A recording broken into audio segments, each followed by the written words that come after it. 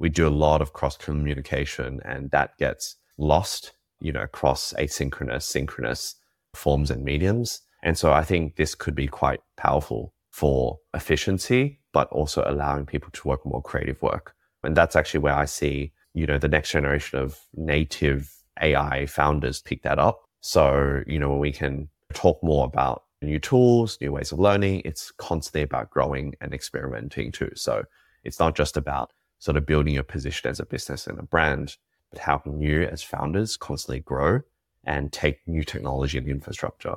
I think one thing that we're definitely looking at right now is how do we constantly teach our team to adopt new tools so then they essentially replace what they're currently doing.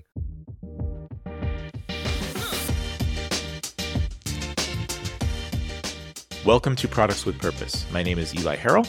I'm the host of this show, and I'm really glad you're here.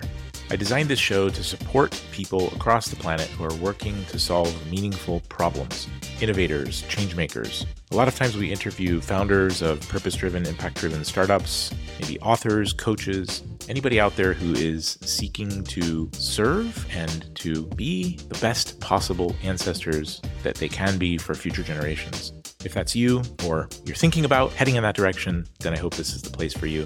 We want to cross-pollinate ideas. We want to help people connect with each other. And when you hear the cool things that are happening, you hear the amazing technology and innovation that's happening around the world, I hope that it also gives you a little bit extra reason for optimism, to believe that we might just turn this ship in the right direction after all. Because I think we need some counterbalance to the bad news that surrounds us. If you hear something inspiring, if you find someone that you want to talk to more, you want to connect with, please don't hesitate to email me at eli@eliharrell.com. And I also love feedback, so please reach out. Let me know if you have any ideas for how to make the show better, someone we should interview, or something you think we need to improve. If you think that this show is worth sharing, I really would appreciate if you do take a moment and tell somebody about it. Put it on social media, comment, really helps us out in growing the show. And thank you so much for being here. Let's jump into today's episode. In this episode of Products with Purpose, episode number 102, I'm speaking with Will Fan for the second time. He is the CEO and founder of NewCampus, which is a contemporary business school catering to Southeast Asia, enhancing managers' capabilities within the next generation companies. Will's focus revolves around the fusion of education, community, and emerging markets. And over the past 10 years, he's been actively engaged in regions like China, Southeast Asia, and the Middle East.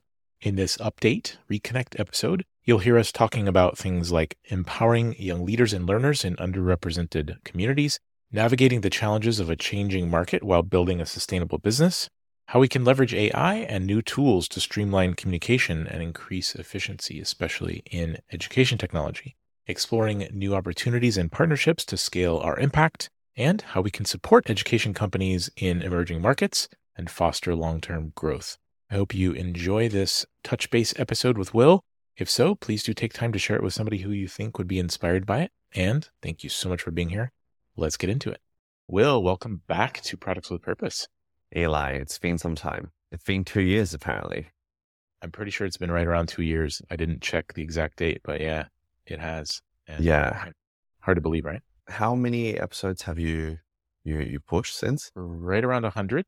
So, and you were episode 2, I think. So yeah, should be about 2 years. Yeah, a lot of it is consistency, isn't it? I think so. Mm-hmm. It's been a lot of fun. I've learned a lot from tons of people. But yeah, you're the first person that I've invited back for kind of an update. And I'd love to, I guess, start out with remind people what NewCampus is. What are you guys doing? And maybe a little bit about what's the impact you're most proud of so far? Yeah, it's been if we're looking 2 years, it's been definitely a very interesting 24 months for us. For those that don't know, I run an online business school. We focus on management training, growth stage companies in Southeast Asia called NewCampus. And I think, a lot of my life's work has really been around empowering young leaders, young learners, especially from emerging regions, underrepresented communities. I think, one big update that we're pretty excited about is we've recently partnered with a few big corporates, big investors to launch our own education foundation. So with this whole tech winter and crypto winter, it's really allowed us to rethink, scaling our work, but more importantly, how do you empower other entrepreneurs in the education and future of workspace to do the same. Can you tell us a little bit more about the foundation? Yeah. Exciting. So I think towards the end of last year, a lot of our thesis was really growth powered by venture capital. And this was, a combination of us being a VC-backed startup, but also a big portion of our customers being in that sector. And then when, the winter hit, we saw signals on companies rethinking profitable margins, rethinking their business model. SVB hit at the start of this year, and that became a domino effect into capital and the access of capital. And so for me, having built 2 education companies over the past decade, a lot of our headspace was how do you lean on, capital, but also how do you build a profitable, sustainable growth business? And that was actually where, the guys at Animoca, they're one of the largest Web3 businesses globally. And they had recently launched a crypto foundation for education. And they've asked us to support, look at workforce integration. So I think, a combination of timing around how do you grow as a business, but also look at alternative ways to move forward. So yeah, we're currently, working with about 100 million, in the form of running an accelerator, investment, and everything in between. First cohort actually started last week. So I'm pretty excited to see how we can spread the NewCampus journey across these businesses, but also, actually lift a lot of founders who are going through a similar path. Nice. So the online business school, you still focusing mostly on empowering young leaders. Are these, you mentioned underrepresented communities. Can you tell us a little bit more about kind of where that focus has been? Yeah. So for us, the thesis has actually been very similar to when we first met early, mid 2014, 2015, right? How do you actually create education experiences that are accessible, that work for this new world? Around 2022, when we really honed in on early stage to growth stage tech companies, we saw a very, fast path of young businesses that scaled from 50, 100 to 1,000 people, within the span of 12, 18 months. And so it's really looking at these markets like Indonesia, Vietnam, Thailand, Philippines that have a young workforce, but more often than not actually lack the skills to lead and manage. And so, over the past, 2 years, we've really built a position in that space, working with HR, with business leaders, with, C-suite to really think about the people behind their companies. And I think that has, obviously rewarded us with brand recognition and, more partnerships like the foundation that has approached us. Amazing. Just the whole change in the availability of VC capital. So you were saying that a lot of the companies that you were working for, a lot of your clients were actually heavily relying on the availability of VC funding, right? And that with that change, you've seen major differences in the places that you would be serving. Yeah. I think the market comes in cycles. And during the bull market, when capital was cheap, you'd see e-commerce, fintech, cybersecurity, now AI companies have access to, capital on the fly. And that forced a lot of companies to grow at all cost, 5, 7, 10x per year.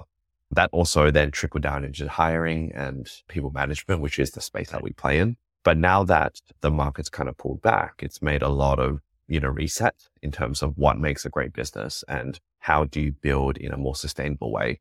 And I think that was a bit of a shock in the system because as a company that, raises every 18 months, now you are in a position where you need to completely steer the ship in a different direction.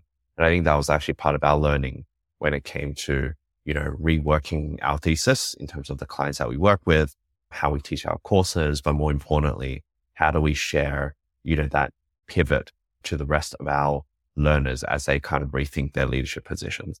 What are some of the things that you've seen change in the last couple of years in just the education space in general or ed tech in particular? So obviously the pandemic shifted a lot of resources towards online learning.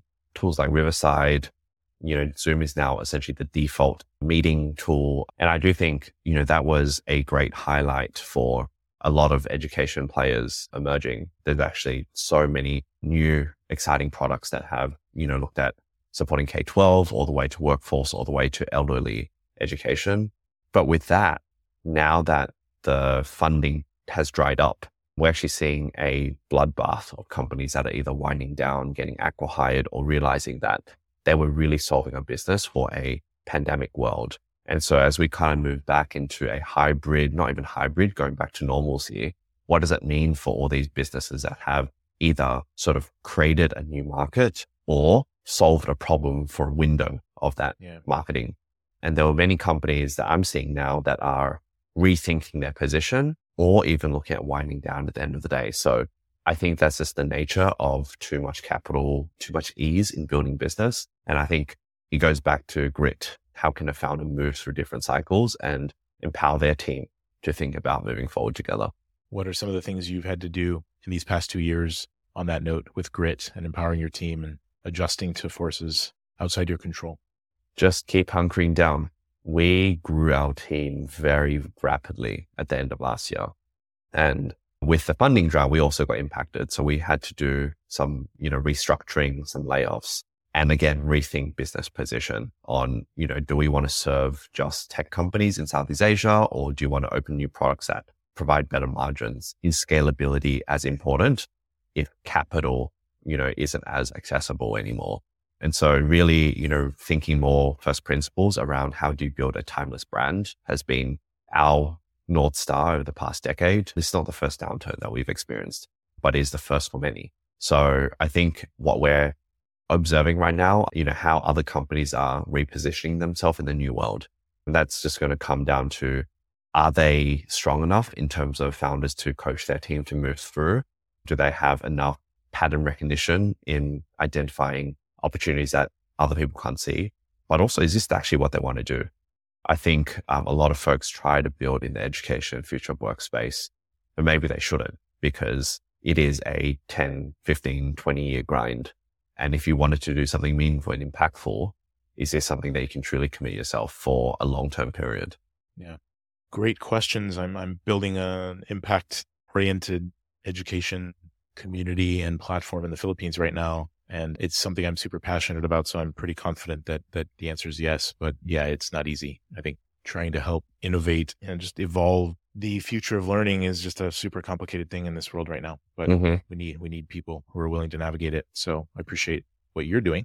You're saying that you guys needed to look for, you referenced looking for ways to be more scalable and not solely rely on tech companies in Southeast Asia. So specifically, what kind of companies have you found, or where have you found other niches or other opportunities for scale? Yeah, I think it's great that we have a foundation behind us because it's not worrying about capital as much. But I think one thing that we're thinking a lot about is, are there other new campuses in the world that we could potentially partner up with? And this is something that, we actually look very closely into traditional education models where a lot of growth has been through M&A, through partnerships, through cross-collaboration. And so as we go through the next 6, 12, 18 months, we'll definitely be looking at other partnerships that are synergistic with our technology, synergistic with our user base, but also can we learn from those founders that have built presence in LATAM, in Africa, in the Middle East.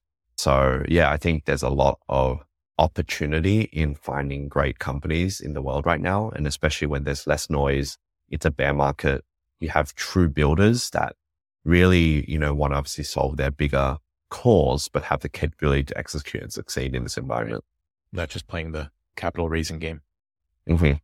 What are the types of companies, like in case I come across them in my journeys, what would be a description of the kind of company you're looking for that you'd love to partner with or talk to? I think challenger schools is still a very big part of our thesis. And one thing I question a lot about Eli is whether or not there's going to be a decline in global digital skills, or is it looking at certain markets that there's an increase in that? So for example, in the past half a decade, you've seen a flurry of new coding bootcamps after General Assembly, after Trilogy Education. So then the question is, are there enough jobs for the bootcamp coding space, or is there going to be a new category of careers with the rise of AI, the rise of, superconductors, for example? And so we're looking a lot at where is the future career paths that will be thriving or sunsetting. And then the second thing is where the technology opportunities where we can overlay across the companies going through our accelerator. I think a lot of businesses right now are looking for an AI play, but the challenge is it's going to cost a lot of money to actually build in that infrastructure.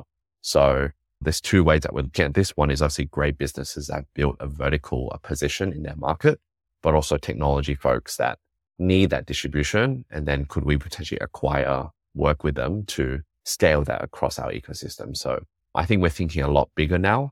And instead of it building internally, how do we go through partnerships and cross collaboration to move forward? Got it. Thank you.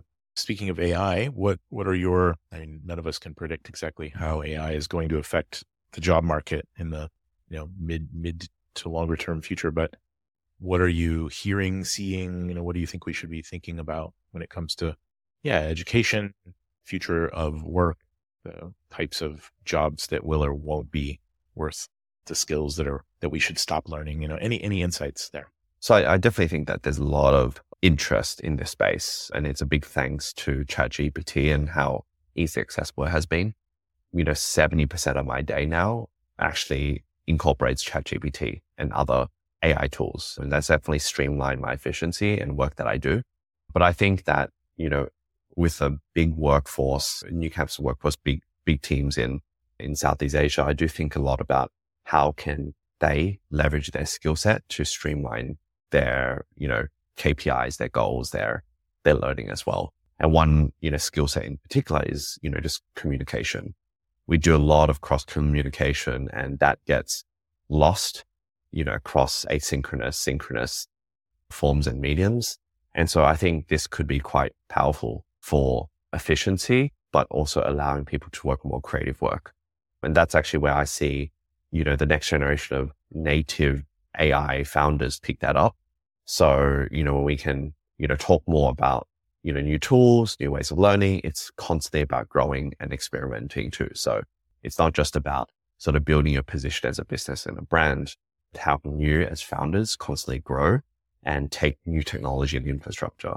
I think one thing that we're definitely looking at right now is how do we constantly teach our team to adopt new tools so then they essentially replace what they're currently doing. Yep, totally agree. Talk about, you mentioned an accelerator. I think it's connected to the foundation. Can you tell us a little bit more about who that's for and what kind of an accelerator it is? So one big part of this year was obviously figuring out how do we scale as a company. And so when NewCampus approached us to run their workforce side as a strategic partner, it was really thinking about how do we leverage this to support our growth, but also support other companies as well. And so the accelerator that we launched is one of the first initiatives that's looking to back great companies, provide them options to succeed. And that's a combination of financing, a combination of partnerships, ecosystem, platform, but more importantly, help expose them to blockchain and crypto and how that can actually help leverage their business to move forward. So we've had cohort 1 kickoff last Friday. We run cohorts every 8 weeks. It's really focusing on established education companies that are trying to build their brand, build their position, and how can we cross-pollinate and collaborate together? Nice. And these are from all over the world or certain regions or from where? Yeah. So I think one of our big thesis right now is working with emerging markets. So this cohort, we have folks from LATAM, from Southeast Asia, from Africa, and it just depends on the ability of the founder to pick up new skills, but also work with us at the foundation to deploy capital into them. At the end of the day, we don't just see ourselves as a crypto education foundation, but how do you really build the infrastructure, technology, the insights to help great teams move forward, but also learn as guinea pigs ourselves to figure out how they can grow. And I think, back to my earlier point around the VC model, I think there's a time and place for that. But for education businesses that take years to show ROI, you need to have more of a long-term horizon when it comes to supporting teams. So I think we're really designing the infrastructure from the ground up, and super excited to see what we can share more, hopefully in a year's time. Nice. Looking forward to hearing that and following what you're doing. Thanks for coming back and doing a quick update, letting us know where things have, evolved in the last couple of years. It's great to see, there are a few people I've interviewed where I don't think they're around anymore. It's awesome to see companies that are continuing to, like you said, hunker down and make it through the changes that we can't predict, the crazy things that we've seen happen. What's on the horizon? What are you excited about? future forward looking in the next, I know nothing's predictable, but what do you see in the next year or so that is different from what you see today? I think even having the luxury to think about the next 6 months is a big deal for us. Most companies are thinking about 2 months, 1 month, how to make next month's payroll. And I think, now that we've kind of found our position, it's really thinking about how do we enable more companies to think forward, because the best work really comes out of a crisis. But once you've figured out that position, that innovation, that product, that asset, it's about executing and doing that with precision. So I think over the next couple of months, you'll see more companies sprout out of the NewCampus, Open Campus portfolio. But it's a matter of how do you enable these founders to do their great work, because what they're doing is important, but more importantly, you need them to give that room to grow themselves. Awesome. Well, I'm looking forward to checking it out. If people want to know more about this accelerator and what you guys are doing now, they should just go to NewCampus website and find it there. Is that the best way? There'll be more announcements over the next couple of weeks. Find me on LinkedIn, find me on Twitter. You can find us out on our website as well. But appreciate your time, Eli. Always good to have a reflection to check in. Yeah. Thanks for coming back and doing this again. Thanks, mate. We'll keep in touch. Two more years, we'll do it again. Sounds like a plan. Let's not make it that long. Thank you for listening to this episode of Products with Purpose. It is so meaningful to me that you have taken a moment to trust me with your ears and your time. It's a very personal thing, and I hope that the value brought to you in this conversation has been significant. I would really appreciate your feedback. If you would reach out at any time and let me know what you think about the show, how you think we might be able to improve it, what value it's bringing to you, presuming that you're here because it's valuable to you. And remember, the idea of this show is to cross-pollinate ideas, to connect people together who are working on things where they could either collaborate and make each other better or learn from each other. So please don't hesitate to reach out to me if there's someone you'd like to connect with. And also, if you think you know someone who would benefit from hearing this episode, please do take a moment and share it with them. You never know what that might lead to. And you never know who out there that you know just needs something a little bit uplifting and inspiring and a reason for optimism. So again, thank you for being here, and until next week.